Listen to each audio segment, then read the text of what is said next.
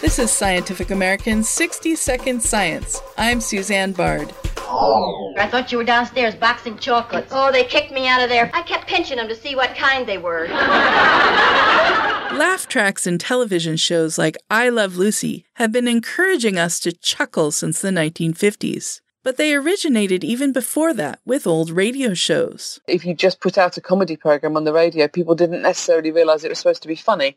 So they started recording them with a live audience, because then people had all the cues that they would get if they were at the theatre, say, of an audience response. And indeed, laughter can be highly contagious.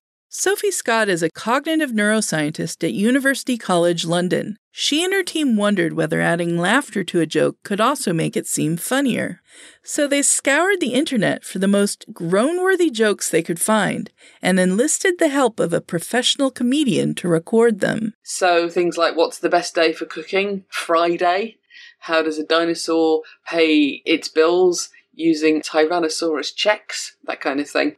And then we got people to rate how funny they were without any laughter added. The researchers paired the jokes with both spontaneous, involuntary laughter and with laughter that had been produced on demand. What do you receive when you ask a lemon to help? Lemonade.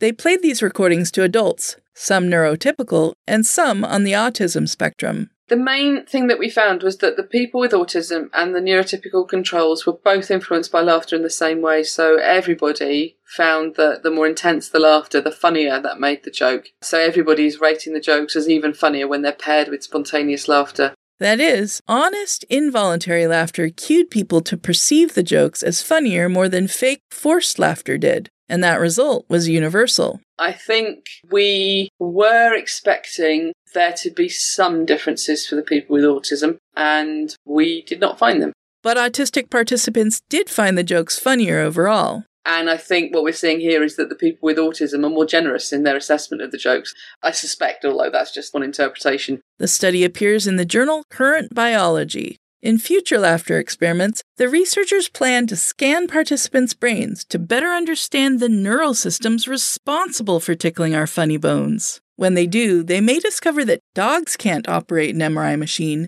but cats can. Thanks for listening. For Scientific American's 60-Second Science, I'm Suzanne Bard.